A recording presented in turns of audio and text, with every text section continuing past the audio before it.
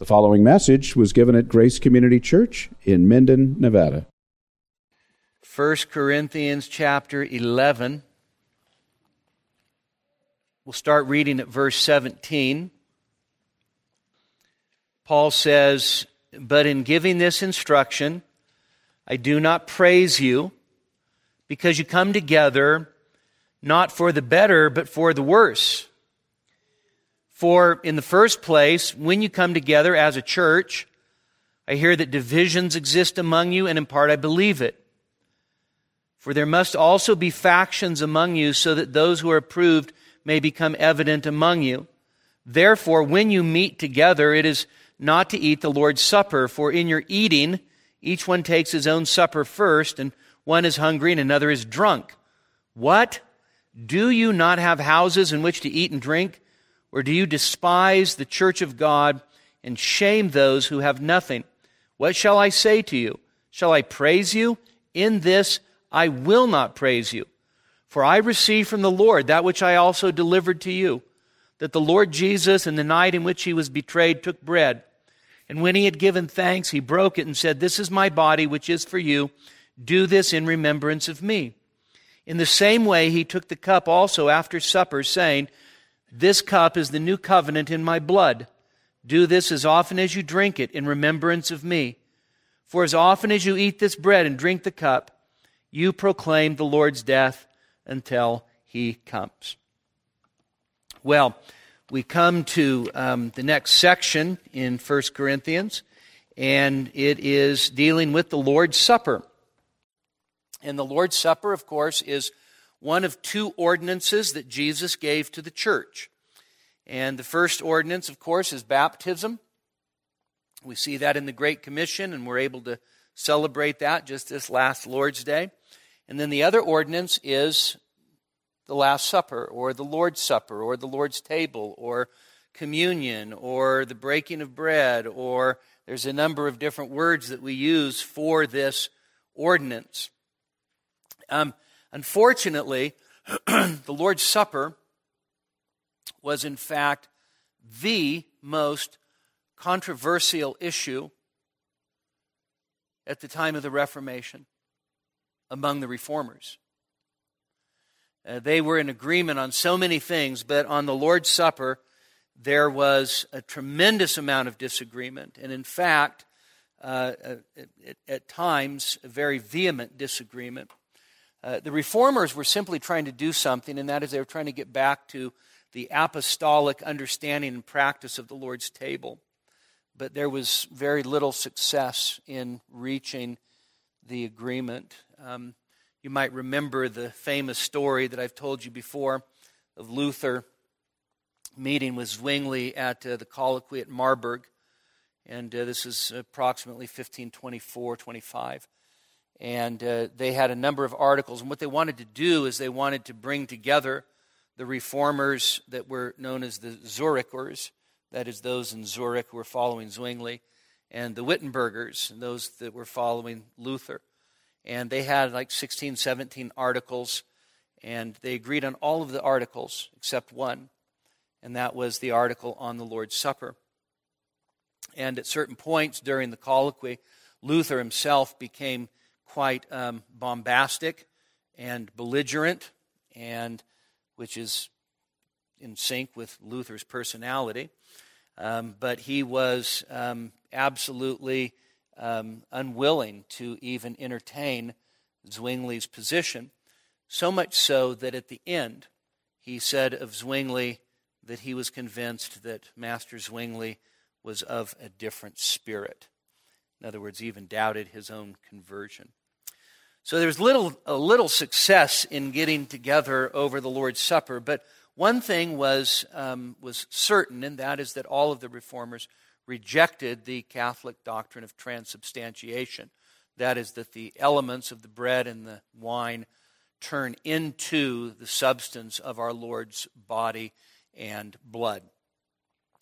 So here we are, 5 centuries later, and nobody's shedding each other's blood anymore over the Lord's Supper. Okay. In fact, I don't even think that we would have many martyrs that would be willing to shed their blood over their view of the Lord's Supper anymore. The reason is because it's become relatively unimportant to us. I don't mean us, I mean the church at large. So a theology of the Lord's Supper is vitally important for the church. And the reason that a biblical theology of the supper is important is because, on the one hand, you can have a sacramental view of the supper that affirms, let's say, Christ's physical presence in the bread and the wine, or in, around, over, and above the bread and the wine. And really what ends up happening, and this did happen in church history, is a lot of superstition grows up around the Lord's Supper. So much so that in the medieval period, they would have endless debates as to what would happen if a piece of the host, after it had been consecrated, fell on the ground and a mouse came and ate it. Would the mouse have actually then ingested the body of Christ? That's just pure superstition. It's nonsense, right? And so on the one hand, you get this dangerous view that somehow taking the supper is what salvation is. In fact, sometimes even Jonathan Edwards' own grandfather, Solomon Stoddard, taught that the Lord's Supper was what he called a converting ordinance. That is, by taking the bread and the wine, it could be a means of grace that would lead to your conversion. And so on the one hand, there's a very dangerous idea of superstition and sacramentalism and actually eating physically, ingesting the body of Christ in a way that you get grace. But then on the other hand, there's the other danger of turning the Lord's Supper into some sort of mere or naked memorial where we just simply kind of just think about, well, I'm so thankful Jesus died for me. And then what ends up happening is the Lord's Supper gets relegated to getting tacked on at the end of a service, where we kind of make sure we rush through it. It's amazing to me. We try to do things differently here, but it's amazing to me to be in other places where communion is served and to not hear the pastor fence the table and give a warning to unbelievers not to partake. And so in our, let's say, less liturgical, evangelical culture, we've turned the Lord's Supper into something that it was never intended to be. So you walk into certain churches, I've seen this with my own eyes, and there's a little table up in the front where people just go and just take communion by themselves and totally detached from the body. And it becomes this little privatized thing that they do. And so we go from either this superstitious sacramental view where the supper is almost magical to a thing where it is just barely a ritual for us anymore that we just sort of tack on. And, and we have, in fact, have you seen these where you have the cup and then the cup is hermetically sealed with the wine, and then the little wafer on top and it's hermetically sealed, and so you just hand those out to people, and so nobody has to touch anything and risk germs. Well, what ends up happening is we end up losing the significance of what the supper means as a means of grace. Okay? Jesus actually institutes the Lord's Supper on the night in which he was betrayed. And this was to be a meal that the church observes until when? Well, until he comes. This is to be a normal part of the rhythm of church life. When we get to the words of institution in verse 23 and following, we're going to see Jesus actually commands us to do this. He's not just suggesting that communion is a good idea. He's actually commanding us to do it. And so it absolutely baffles me that we could have Christians who profess to love Christ and yet can go for months and months and months and never come to a communion service and never observe the Lord's Supper, robbing their own soul and disobeying their Lord. Our confession has a really wonderful statement about the Lord's Supper. The supper of the Lord Jesus was instituted by him the same night he was betrayed. It is to be observed in his churches to the end of the age as a perpetual remembrance and display of the sacrifice of himself in death. It is given for the confirmation of the faith of believers in all the benefits of Christ's death, their spiritual nourishment and growth in him, and their further engagement in and to all the duties they owe him. The supper is to be a bond and pledge of their communion with Christ and each other. And then in paragraph 7, worthy recipients who outwardly partake of the visible elements in this ordinance also by faith inwardly receive and feed on Christ crucified and all the benefits of his death. They do so really and truly, yet not physically and bodily, but spiritually. The body and blood of Christ are not present bodily or physically in the ordinance, but spiritually to the faith of believers, just as the elements themselves are present to their outward senses. And so here we have a blessing that Jesus has given to the church that is given for our spiritual nourishment. We are coming to the table and what are we doing? We're actually feeding spiritually on Christ by faith. So it dawned on me a few months ago, I think it was, when, because we don't play music or anything when that's always been a distraction to me, like sing a hymn while you're distributing the elements or play a song in the background. So, I want to be focused, right? Focused on the Lord's Supper. And so when there's nothing playing in the background, everybody starts eating. You know what you hear? You hear chomp, chomp, chomp, chomp, chomp, chomp, chomp, right? And I think I made a comment a few months ago. What is that the sound of? That's the sound of faith. We're actually eating by faith. We are eating by faith as we spiritually feed on Christ and what he has done for us. And so the Lord's Supper is this incredible blessing. Horatius Bonar wrote this wonderful hymn. We sing it once in a while, don't sing it enough. It's called, Here, O my Lord, I See Thee Face to Face. And he says, Here would I feed upon the bread of God. Here drink with thee the royal wine of heaven. Here would I lay aside each earthly load. Here taste afresh the calm of sin forgiven. This is the hour of banquet and of song. This is the heavenly table spread for me. Here let me feast, and feasting still prolong the brief bright hour of fellowship with thee.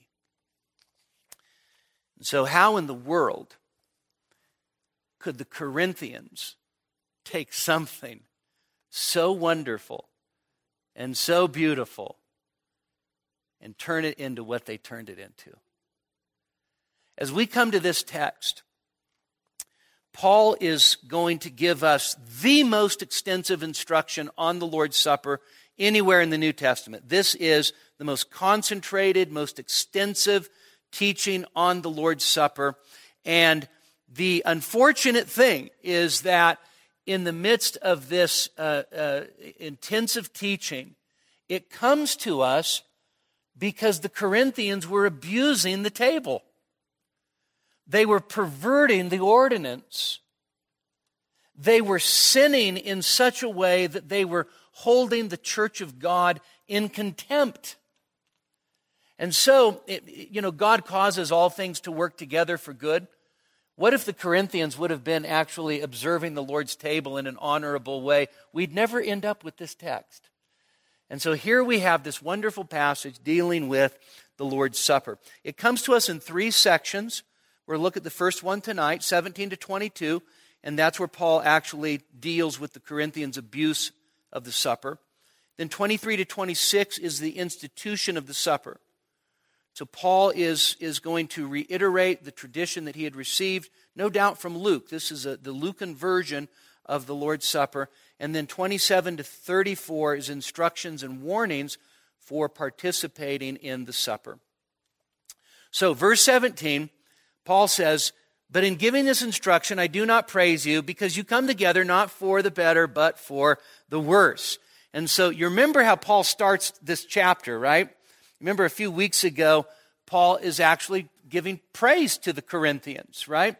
And he was commending them, he was affirming them, and we brought out the point that really there was not a whole lot for Paul to commend about the Corinthians, but he commended what he could commend, and in a sense, by commending them, sort of gains their goodwill in order to instruct them. And now he gets to this section. So he dealt with men and women in worship and the head coverings and all that kind of stuff. And that was relatively mild. Now he gets to the section on the Lord's Supper. And there is a taking off of the gloves. Okay. He says, "I do not praise you." So New American Standard says, "But in giving this instruction, I do not praise you." ESV, "But in the following instructions, I do not commend you." And so in other words, the instruction that I'm about to give you on the Lord's Supper, I do not praise you. Okay? And by the way, this is a figure of speech. When he says, "I do not praise you," you actually realize that he's saying something stronger than just, I'm not giving you words of commendation right now. This is a figure of speech of an understatement. And so in the figure of speech of an understatement, sometimes called a litotes, if you believe it, the understatement is for the purpose of emphasis. Okay? And so Paul's actually going to issue an incredible reprimand, a word of correction. And then he says something that seems absolutely strange to us. He says, "So here's the reason I don't praise you. Because when you come together," by the way, that terminology, when you come together, that's technical terminology for coming together as the church. When you assemble together as the people of God, when you have church, okay? When you come together as a church, Paul says, it's actually not for the better, but for the worse. Could you imagine? Right? When you gather together, when you assemble, what should be the primary focus of us assembling together? Worship. Which means that there's a person who is the primary focus of assembling together, right? It should be Christ. Right? We gather together and we have the intention to worship. That's what we assemble for. We think of it as, we talk in terms of, so worship and fellowship and edification and so forth. And so Paul says, when you guys get together, it actually is for the worse and not for the better. And you think to yourself, what situation could possibly compel Paul to say, when you assemble as Christians, as the church, it's actually better that you not do this? Right? I mean, this is stunning. So we always think about like Hebrews 10:24, "Do not forsake the assembling of yourselves together, as is the habit of some." And we usually think in terms of, people that forsake the assembling of God's people. And yeah, it's a sin, it's wrong, it is a lack of priority, commitment, and all of that. Paul's saying, you guys have no problem assembling, but when you do, it's just a disaster. When you assemble for church, it is the first church of a total train wreck. And so Paul then begins to unfold this. So here they are. And so if it's their gathering is for the worse and not for the better, you have to assume that what Paul is getting at here is that when they gather, they don't have the focus and the intention that they should have as God's people.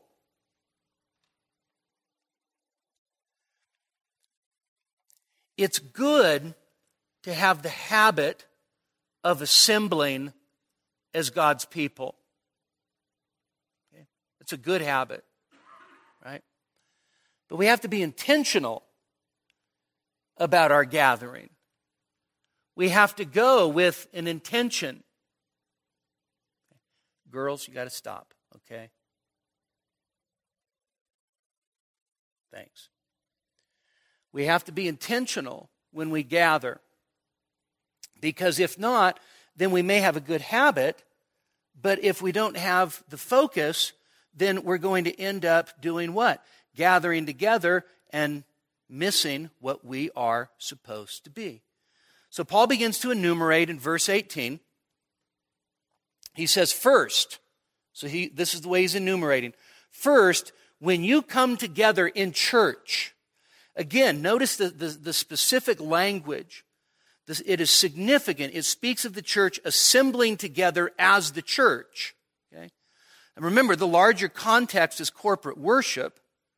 But here, now Paul's focusing on the fact that what is the church?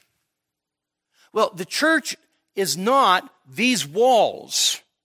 Okay? The church is what happens when God's people gather together for the specific and distinct purpose of worshiping, being under the Word, and being the body of Christ. And so Paul says, so first of all, when you gather as the church, literally when you gather in church, he doesn't mean locationally in a building, but when you gather as the church, I hear divisions exist among you. And then he says, and to some extent I believe it. Now, where in the world would Paul have heard that divisions existed among them? Yeah, from Chloe's people. We see that all the way back in chapter 1, verses 10 and 11. There was a report that had come from Chloe's people. Paul's actually going to mention Stephanus and Fortunus at the end in 1 Corinthians 16 as well, and they may have brought a report. But the fact is that Paul actually heard that there were some really terrible things that were happening and some really terrible attitudes. And so the first thing that we need to point out is when he says divisions, this is the term schismata. We get the word schism from this, and the idea is dissension or faction. Now, what Paul's describing here is an internal schisms within the body, not in a sense groups splintering off from the body. Okay? In other words, he's not talking about people that are splitting off and going and starting their own thing. What he's talking about is certain attitudes within the body that are existing. Now, those attitudes are going to be, in a sense, along the lines of the rich and the poor. Then Paul says, and in part, I believe it. Or maybe we could say, I'm inclined to believe it. Okay. Now, commentators going to go around as to the significance of what's being said here. So it sounds like Paul's being cautious, right?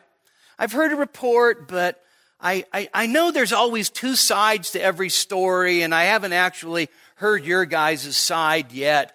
And so Paul may, in fact, just be being cautious here. That's totally plausible. He could just be being polite. Okay. I partially believe it. He could also be being a little derisive here. In other words, a little bit of sarcasm. I partially believe it. Could be translated more something like, surely this couldn't be true of you people. Okay. Which, of course, would be sarcasm, right? The idea, I don't think that Paul actually has any doubt about the reports themselves, and I think that Paul probably is being a little sarcastic here when he says, and in part I believe it. Like, it's hard to really believe that you guys would do this after all. I mean, you guys are the Corinthians. Right? And then Paul says something in verse 19. Paul says, "For there must also be factions among you, so that those who are approved may become evident among you."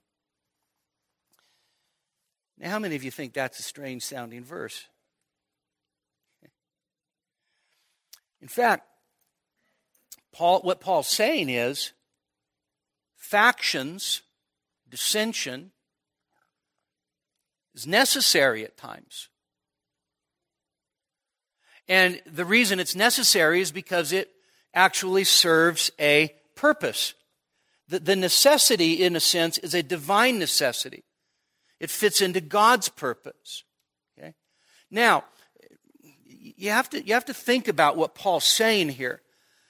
Does Paul prize the unity of the body? Yeah, absolutely. Be diligent to preserve the unity of the Spirit in the bond of peace, Ephesians 4:3, right? Be at peace with all men whenever possible, insofar as it depends on you, right? There is a sense where unity is to be prized, it is to be cherished, it is to be protected, and so that unity is good. But Paul's saying that there are times where divisions are necessary, factions are necessary. And the reason is so that the approved might become manifest. So, in other words, God uses division or dissension at times to distinguish between the unapproved and the approved. Now, we would prefer that he used other methods.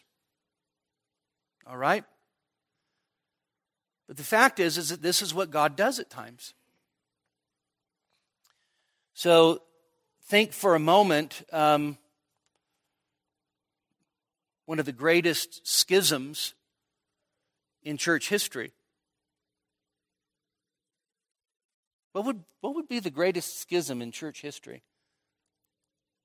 You say, when the Eastern Church and the Western Church split in what's called the Great Schism. If that was your guess, you'd be close to right. There was a bigger schism than that, though. And it happened when Luther nailed the 95 Theses on the church door at Wittenberg. Okay. Actually, an event that we celebrate. Right? Think about how offensive this sounds to people. We celebrate an event that divided the church. You ever think about that?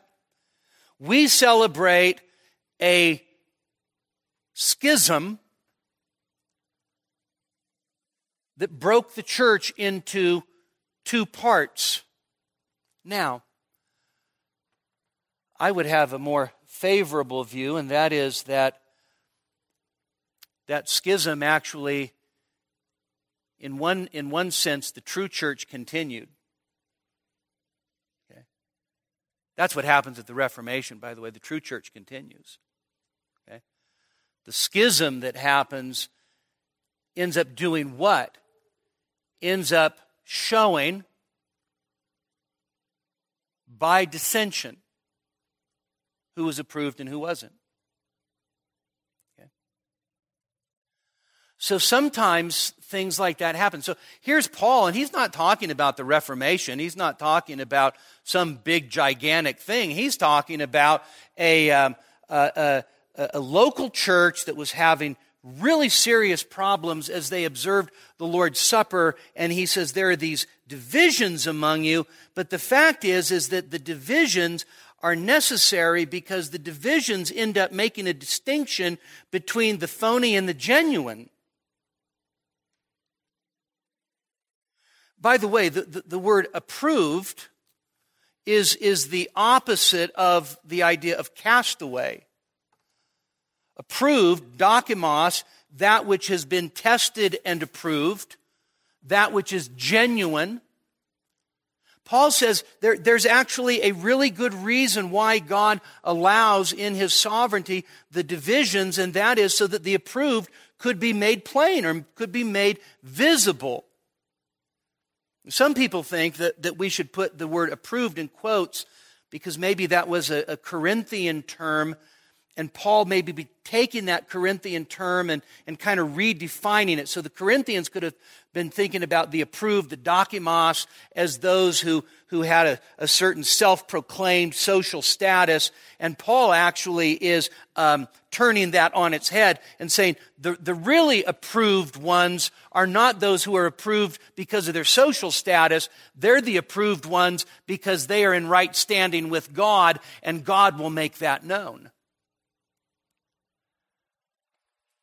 There's something inherent in verse 19 of what Paul is saying, and that is that God will use things in a church, either the church at large or a local church, and He will use things that actually will make a distinction that will separate the chaff from the wheat.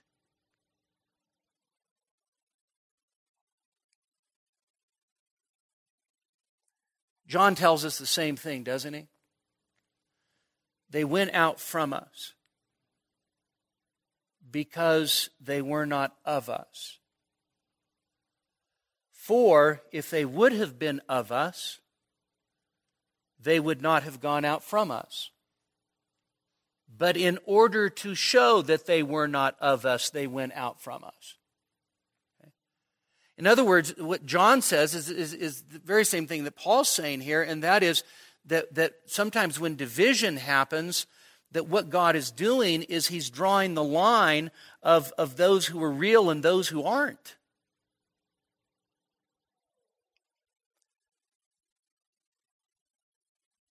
That's a hard one to swallow.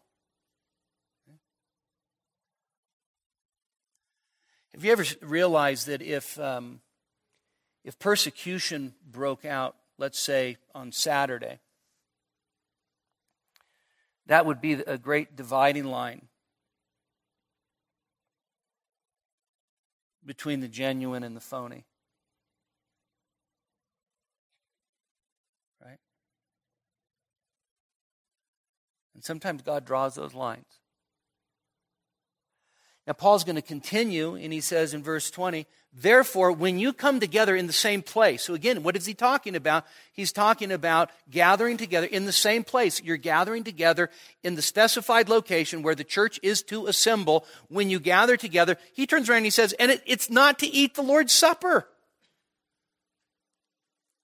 When you gather together, it is distinctly not for the purpose of eating the Lord's Supper. Now, the interesting thing is the way that Paul describes the supper here.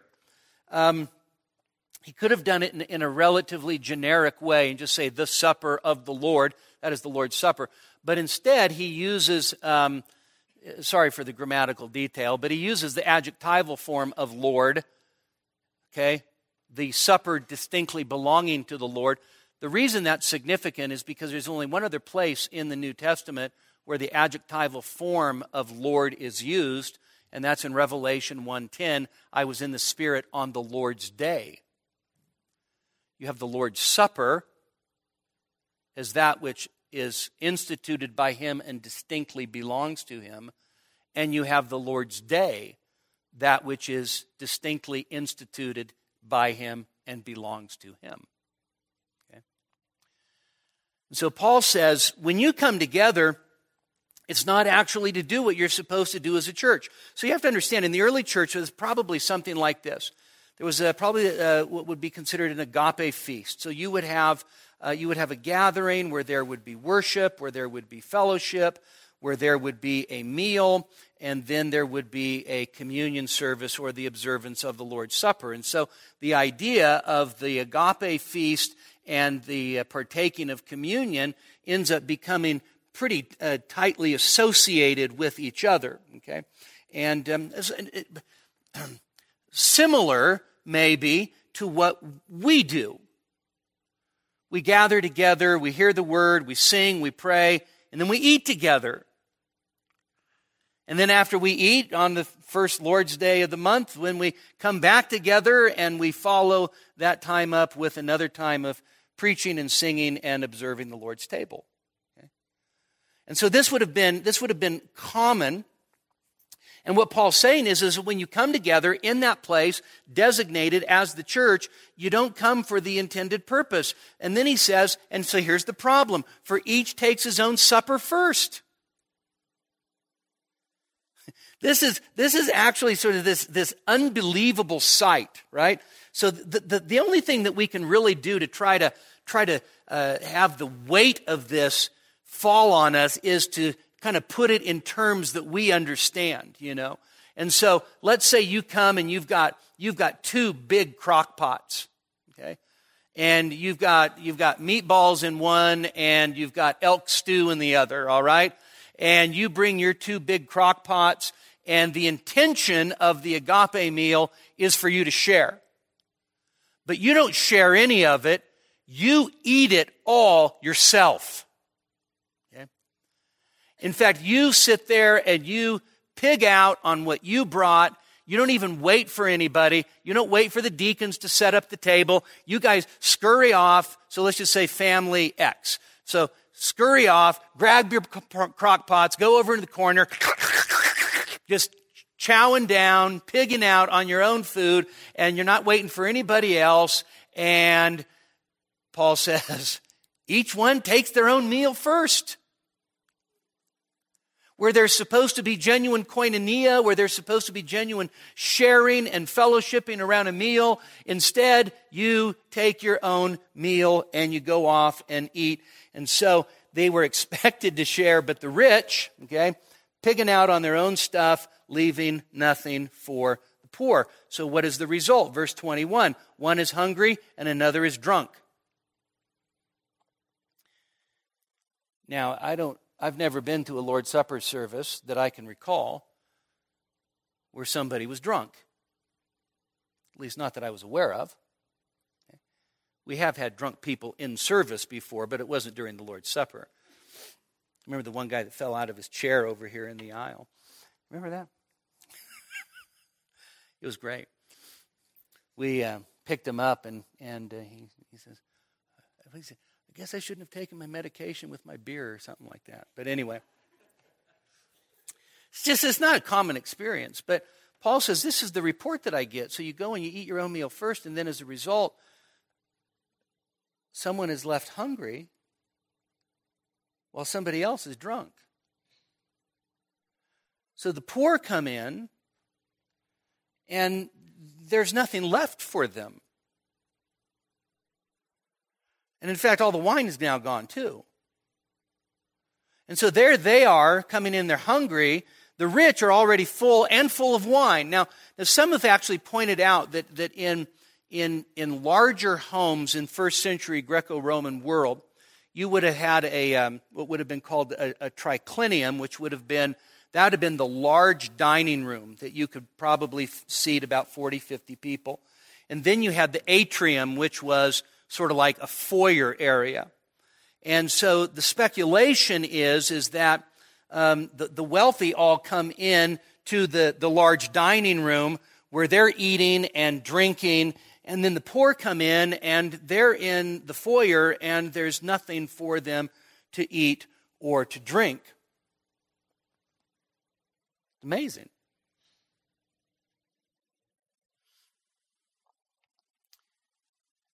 The schism, the dissension, the division was between the haves and the have-nots. That was the division. Paul then says in verse 22, in this I will not praise you. Verse 22, he says, don't you have your own houses for eating and drinking? Now you have to understand, Paul's not saying, hey, if you're going to gorge yourself and be a glutton and a drunkard, just do it at home. Okay? That's not the point. Okay? It is it's a little hyperbole. In other words, don't you have your own homes in which you can eat and drink? And so there's a sense where Paul is absolutely indignant at this point. And it's like, if you want to pig out on your own food and your own drink, do it at home, not when you gather together as God's people. So Paul has a sense of righteous indignation with them. And then he says this: do you despise the church of God?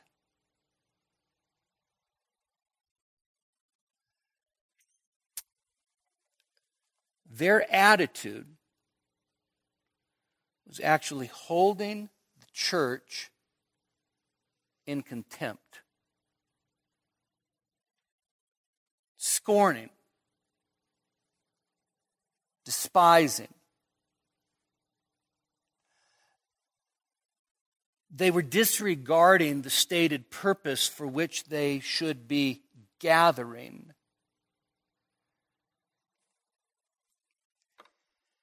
If we gather for the intended purpose of worshiping God and building up one another, and yet we're gorging ourselves and getting drunk, who has the gathering become about? About me. About me. I take Paul's statement to the Corinthians to be very simple, and that is, when you disregard the reason for which you are gathering, and you make it about yourself, you're actually holding the church of God in contempt. You're despising the church. Now, they wouldn't have said, by any stretch, it's not as if they would have said, we hate the church, we hate the church. They would not have been verbally contemptuous towards the church. But what Paul's saying is that divisive heart where you now have actually, as he can say, humiliated those who don't have anything. As you've done that, as you've made a distinction between yourself who has and those who have not, as you've done that, what you've ended up doing is you have held in contempt the church of God. And the reason you hold in contempt the church of God is because the church is to be one body. The church is to have a unity in God's Spirit. There is to be a common bond that we have in Christ Jesus. And the minute that you begin with attitude of the heart and conduct to create division within it, in a sense what Paul's saying is you're looking with scorn upon the church of God.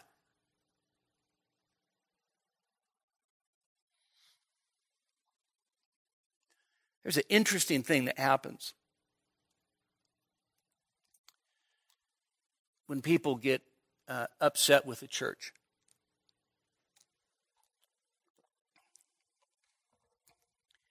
What are some common reasons people get upset with the church? If you say something, I'm not going to think that that's what your problem is. What's that? Oh, okay. So people get upset with the church because they think that they observe hypocrisy. Okay.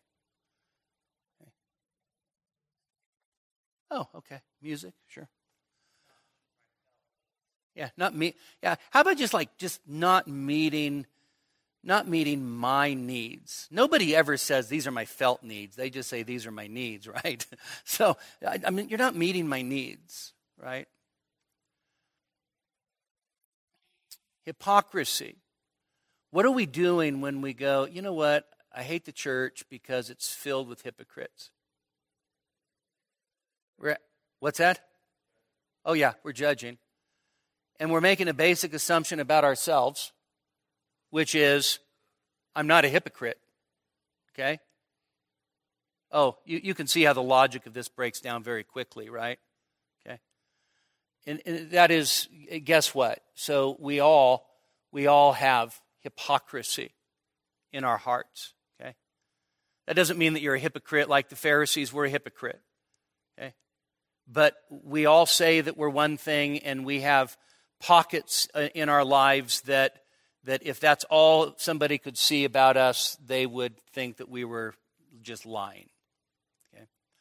But the minute that I say, I'm upset with the church because there are too many hypocrites, then what I've done is I've made a division between me, the non-hypocrite, and everybody else who is the hypocrite. And that is just fiction. It's judgmental, critical fiction that's now making the church. So what I'm saying is, I'd like the church if I thought everybody was more like me. Can I tell you that would be a miserable assembly? Okay. All right. So, hypocrisy. Music. Okay. I don't like the music. Okay. Now, I think it's important that you're able to worship with a good conscience and all of that. I don't like this. I don't like that. I don't like the fact that Jason doesn't regularly wear a tie. Okay? If he was actually more spiritual, okay, so I don't either. I'm just, okay. But what we end up doing is we end up setting a standard that we're holding all of God's people to. And then when that standard isn't met, we sit in judgment over the body, thinking that we're better. And we're not.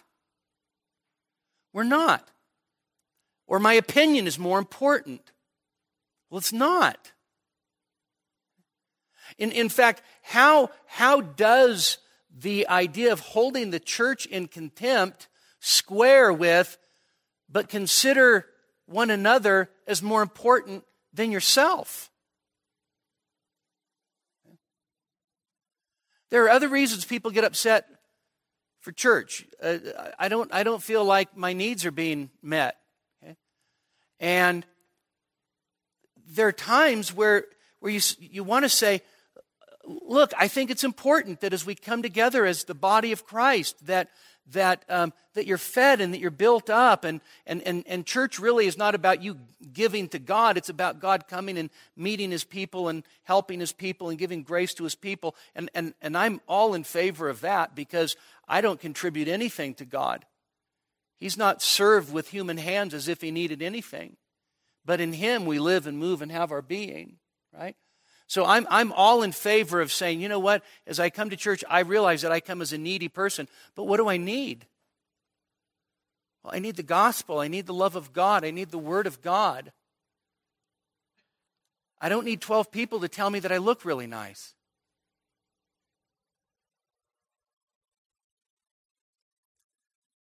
I actually don't even need 12 people to make sure they say hi to me.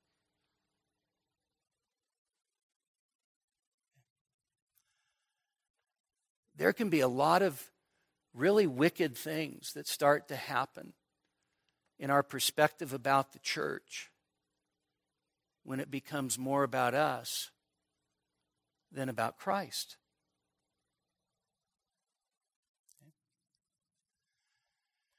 So, Paul is really not holding back at this point. You turn around and you humiliate those who have nothing. Their contempt for the church was simply demonstrated by the way they treated other people who were different than them. What an absolute tragedy. What an absolute tragedy. Paul says, what shall I say? Have you ever been to at that point with your kids? What am I supposed to say? You're almost at a loss, right? You're almost at a loss. I don't even know what to say. What shall I say? Shall I praise you? And then Paul just emphatically says this, I shall not praise. In other words, no way. No way. So here's the amazing thing. The Lord's Supper is supposed to be a manifestation of the unity of the body. You know where I get that, right? 1 Corinthians 10:17, one loaf, one body, right? So the observance of the supper is supposed to be this manifestation of the unity of the body. And of course, what is our unity? Our unity is in Christ. And so it doesn't matter whether you're male or female, Jew or Greek, rich or poor, slave or free. We're all one in Christ, right? And so the supper is supposed to be a demonstration of the body coming together. And Paul says, when division and schism and faction are present in the church as you come together, it is absolutely contrary to the spirit of the Lord's Supper. Absolutely contrary. And in fact, even more than just contrary, it is contemptuous to have divisiveness and faction. And so the supper, think about this. So we bring this table down, we put the table off to the side. By the way, we'll do a theology of the Lord's Supper by the time we finish this text. But you understand why we don't have an altar. You understand why the pulpit is the centerpiece of the furnishing for the church. Right? Because of the centrality of the Word. Okay? There's also a reason why the supper, or the table, is below the pulpit and off to the side, and that is the administration of the ordinance is under the authority and administration of the Word. Okay? So these things are not just accidental, all right? And so there's something that is supposed to happen. So we come to the end of the sermon. We have the bread and the cup. I fence the table. We'll talk about that when we get to the last section. And then I have the men come up, and then I give an exhortation to use this time to confess your sins. And then we take these trays, and these trays, we actually do what? We don't have you line up and come up to the front. I don't stand up here and put it in your mouth. Okay?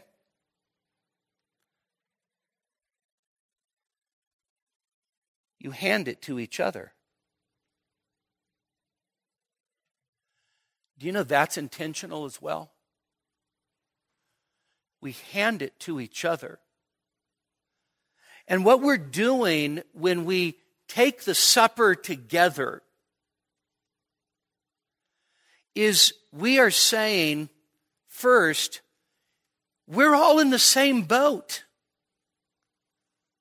We're all sinners. Whether you've got money or you don't, whether you're rich or poor, whether you're black or white, that doesn't make any difference. We're all in exactly the same boat, and that is, we are all sinners in need of a Savior. And we also are proclaiming to each other that God has made provision for us through His Son. God's given us a Savior. And as we hand that bread to each other, and as we hand that cup to each other, and then notice, I always say, so what do we do? You ever notice this? I always make a point of saying, hold on to the element until everybody has been served, so that we all partake together. This isn't, I get the bread and wolf it down as soon as I get it. I hold on to it. And we eat together. And we drink together.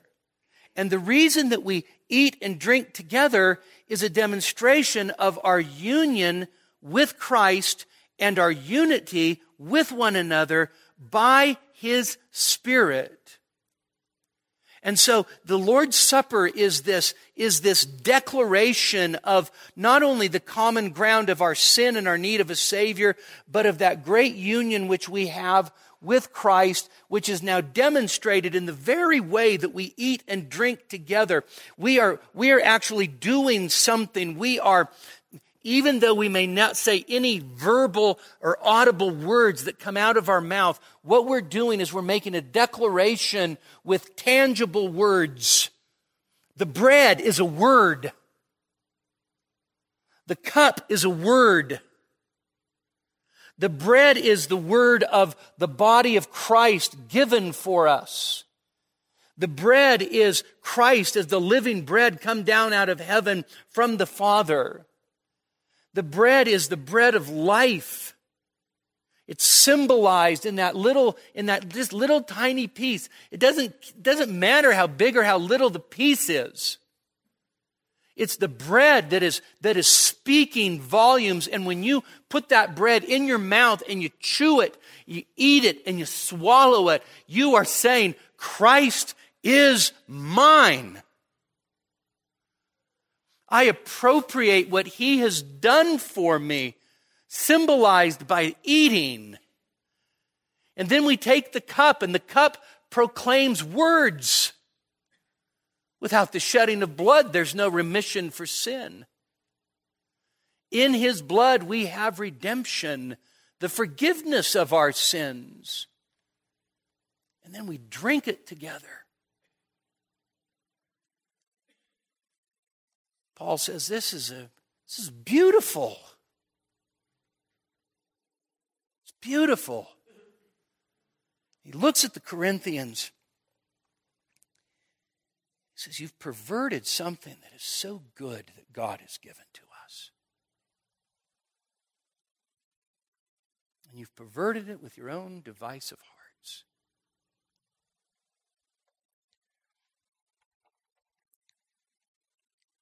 When we come to the table, we should have two things that are just bubbling out of us. I looked at a bunch of communion hymns today, and you know there are some really wonderful ones. Spurgeon has a wonderful here amidst us our beloved stands. There's some wonderful communion hymns, but you know the communion hymns, you know what they do? They all have a purely vertical focus. You're hard-pressed to find any horizontal implications of the supper in the hymnody. Now, there aren't a lot of hymns about the Lord's Supper to begin with. But there should be something that just bubbles up inside of us. As we eat the bread and drink the cup, that is my own personal celebration of the gospel of grace and the forgiveness of my sins. There's a reason why we close with the hymn that we close with. We used to close with, there is a fountain filled with blood. We did it for the same reason. It's now rejoicing, declaring out loud, my sin, oh the bliss of this glorious thought, my sin not in part but the whole is nailed to the cross, I bear it no more. Praise the Lord, oh my soul. As I eat and drink, I'm declaring that. I'm declaring that to myself. I'm declaring it to you. But there's something else. As we partake of the Lord's Supper, there should be this wonderful sense. I am so glad I am a part of the family of God. These people are my brothers. These people are my sisters. We share a common Savior. We partake of a common salvation. And we not only belong to Him, we belong one to another. The Corinthians were destroying that. So may God help us. May God help us to come to the supper with a right heart and a right attitude, not only towards God, but towards one another. Let's pray.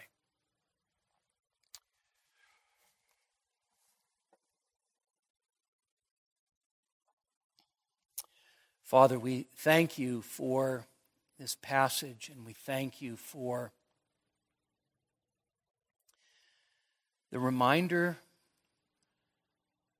of the bread and the cup. We thank you that it reminds us of the wonderful, matchless love of our Savior. Father, that we would need to be reminded is an amazing thing. But we thank you that you're patient and you're kind with us. Father, we pray that as your people, that as we gather together, especially with the purpose of observing the supper, that you would help us to have hearts that are schism-free, divisive-free, and hearts that are united, not only to you, but to our brothers and sisters. How you must be pleased as our Heavenly Father when your children get along. Receive our praise tonight. In Jesus' name, amen.